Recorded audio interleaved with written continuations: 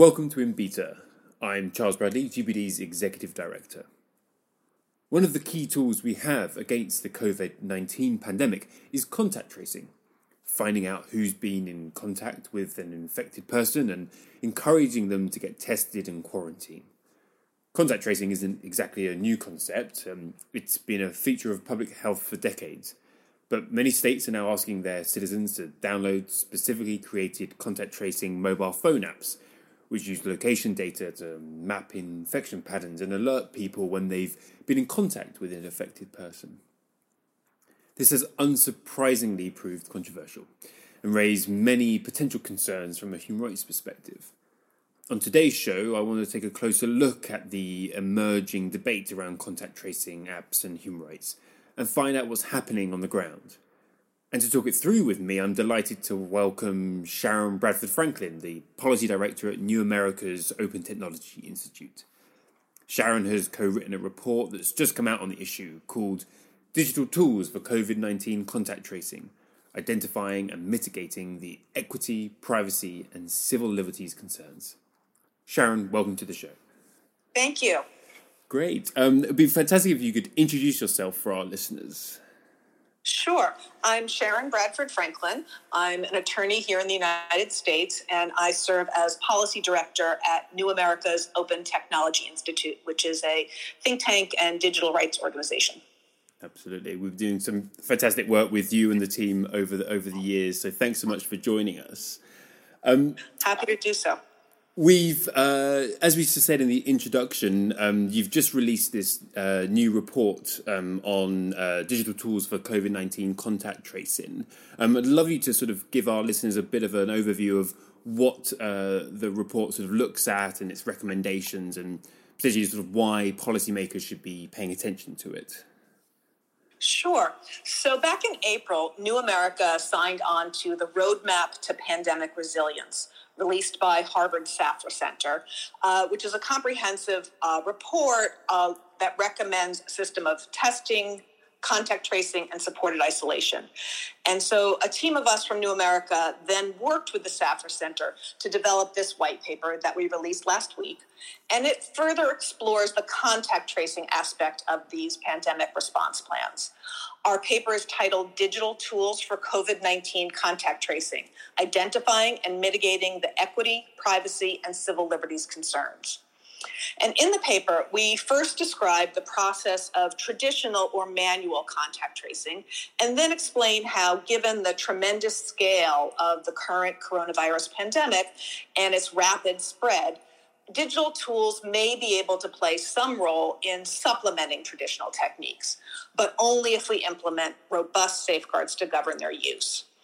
So our paper focuses on the United States context, but it also draws on the experience of other countries. And I just want to briefly describe the four parts of the paper. First, we describe contact tracing and the digital tools that provide the best promise in terms of both efficacy and protecting rights. And these are apps that are based on Bluetooth technology that people would download voluntarily. Basically, the apps send out anonymous Bluetooth signals or beacons that are detected by other smartphones using the same app. Then, whenever an app user tests positive for coronavirus, they notify the public health authority that offers the app, and that authority could then denote this in the app so that the app can alert all the other phones that detected a signal from the infected person's phone within the past 14 days. So these apps measure people's proximity to each other rather than tracking their precise locations, which is both more effective for supporting contact tracing and less privacy invasive. Second, we describe the intertwined equity and effectiveness issues that are presented by these digital tools.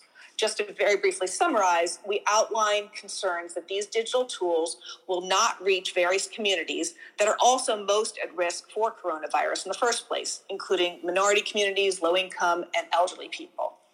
And we outline how this lack of reach will also have a negative impact on the effectiveness of the apps to assist in contact tracing.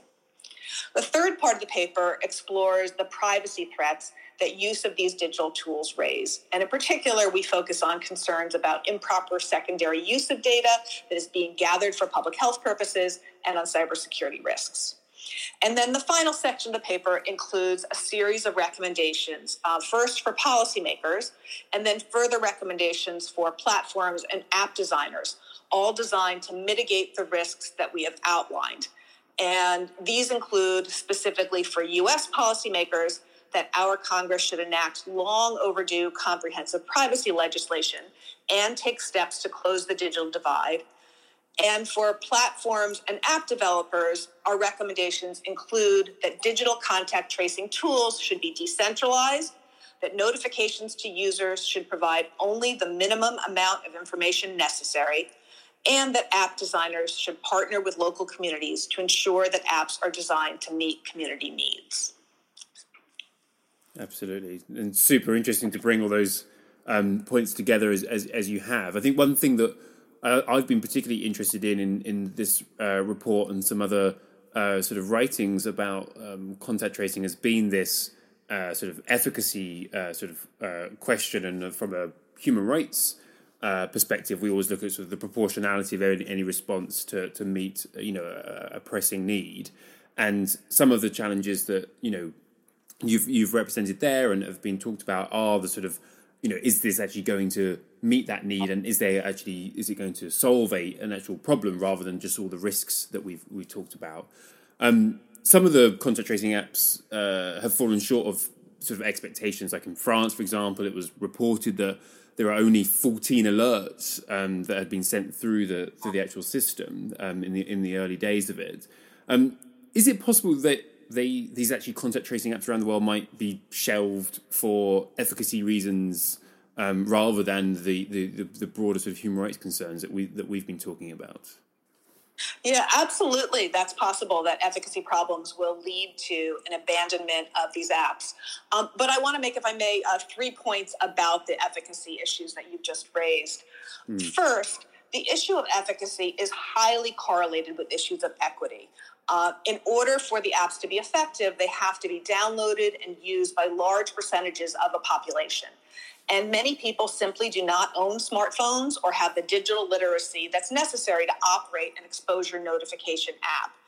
And in the United States, this is particularly true, of course, of minority communities, low-income, and elderly populations, which correlate with the populations that are hardest hit by coronavirus in the first place.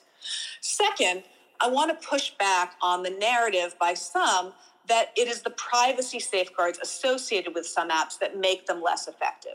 In fact, one of the biggest barriers to efficacy is low adoption rates. So where people actually have the smartphones, but they simply refuse to download or use an app. And incorporating robust privacy safeguards can actually help public health authorities to build public trust, which is critical to improving adoption rates. And with regard to the example of France that you mentioned, we actually note in our paper that France's app that had so few downloads and alerts is a centralized system where all the data feeds into a centralized government database. But by contrast, in Germany, where they adopted ultimately a more privacy protective decentralized system where the data is stored on each device, they've actually had far greater public confidence and 5 times as many people downloaded the app. The third point I just want to make about efficacy is it is important to be realistic about what it would mean for an app to be effective. No one should be turning to any digital tool for a full contact tracing system. As we emphasize in our paper, digital tools can augment traditional manual contact tracing efforts to help jurisdictions address the vast scale of this pandemic.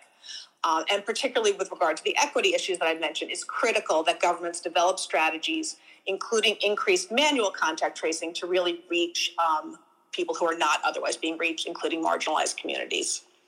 Absolutely, and I think in the UK we've we were following the debate here and looking at the sort of the download sort of numbers and the number of people that would need to be using a contact tracing app for it to solve or to prove useful from an epidemiological perspective.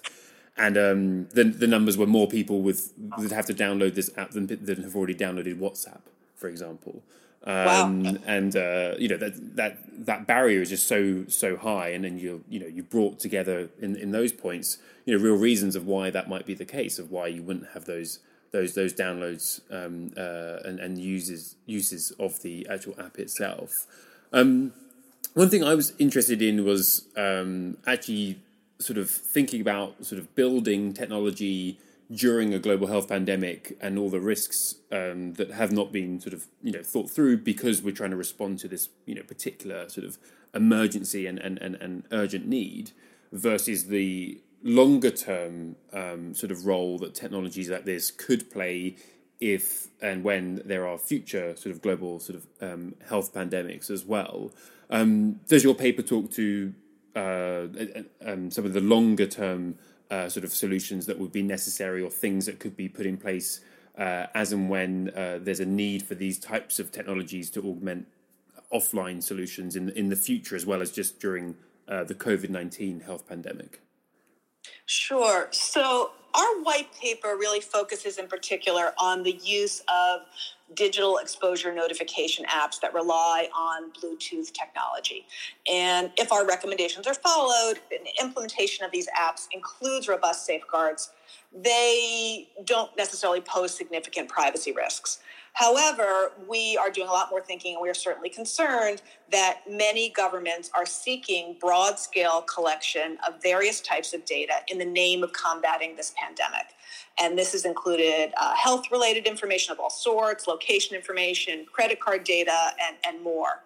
So there is a real risk that governments will seek to use this pandemic as a justification to permanently expand intrusive surveillance programs.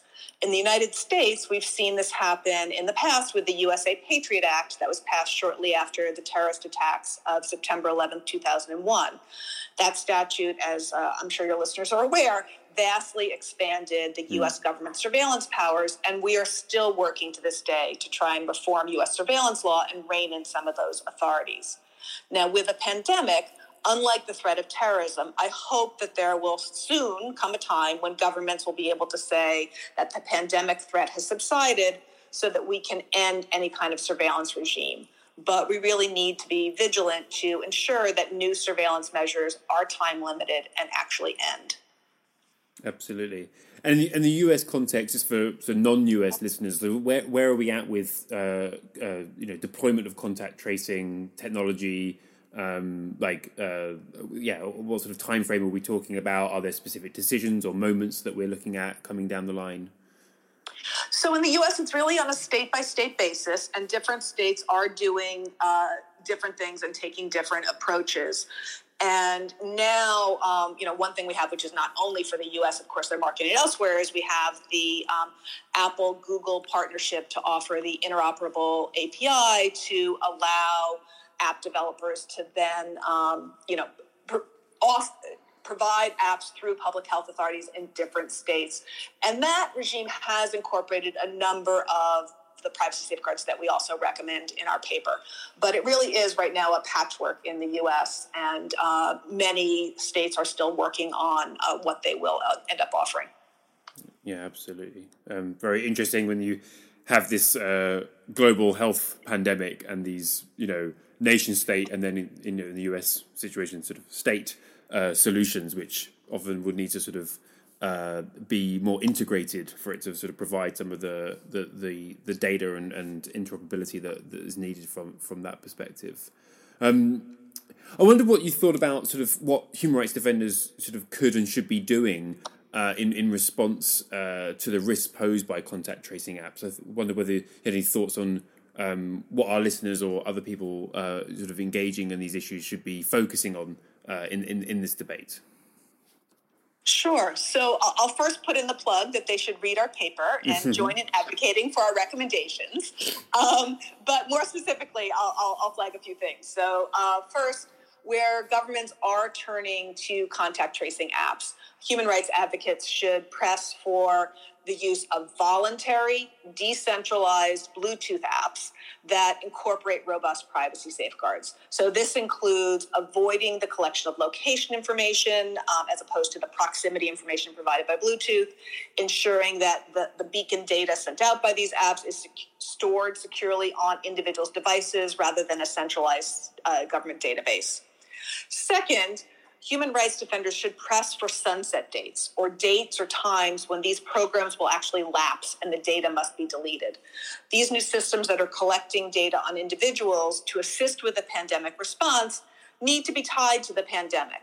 And when it finally subsides, the data collection must end. And while governments may want to continue to store aggregate data for research purposes, they should not retain data on specific individuals after the end of the pandemic. And finally, I would urge that human rights defenders should also urge public health officials to ensure that marginalized communities are not left behind, including taking steps to ramp up traditional manual contact tracing efforts to ensure that we reach these populations.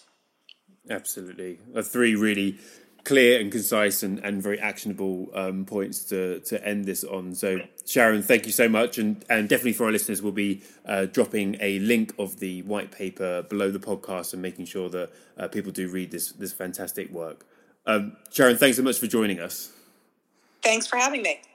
That's all we've got time for today. Thanks so much for joining us, and I hope you get to enjoy the great work that we've highlighted in this podcast. Until next time, goodbye.